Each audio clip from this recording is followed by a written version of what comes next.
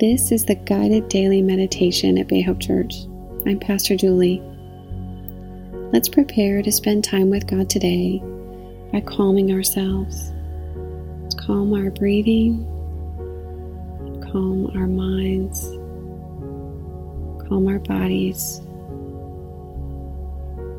calm our emotions, and breathe deeply. And let's pray. God, I thank you that you meet us here. Every time we come to be with you, you are here and you are waiting for us. I pray that you would help us to set aside every distraction in this moment. Help us to focus on you, Lord, and what you would teach us today.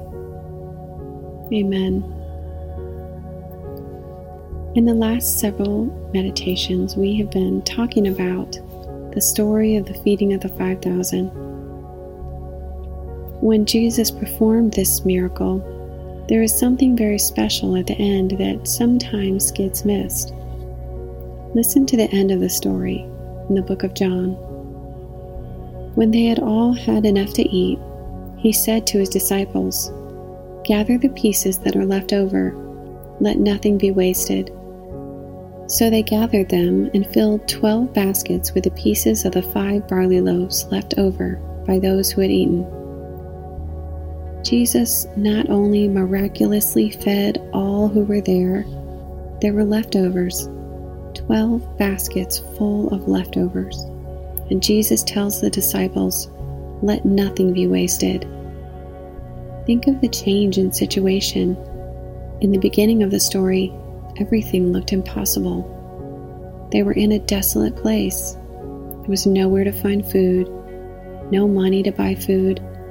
But now everyone is full, and there is abundance of leftovers. Jesus provided beyond their needs, but he doesn't want the abundance wasted. He uses everything. Perhaps there is some kind of abundance in your life. Maybe there's an area where God has blessed you with more than you need, more than you can even enjoy. Jesus says to us, "Let nothing be wasted." Wherever it may be that you have more, can you give that back to God? It may be money or physical resources. It may be something less tangible, like time, energy, or even love. Let nothing be wasted. Those leftovers were important to Jesus. He had the disciples gather them up. He said, "Let nothing be wasted." That thing that you have more than enough of may be someone else's miracle. Hear that again. That thing that you have more than enough of may be someone else's miracle. Let's take this to God. God, you know that there are areas where we have more than enough. You know there are areas where we have leftovers. God, we thank you for the many blessings that you've given us. Today, we want to give those blessings back to you.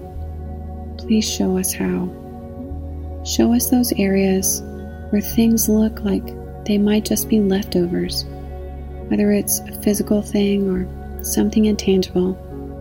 Help us to see. Show us how not to let those things be wasted. Is there someone in your life who can benefit from what is left over in your life? Ask God to bring someone to your mind. Give God some time today. God, show us who these people are. Show us how to use those precious leftovers to bless these people. Amen.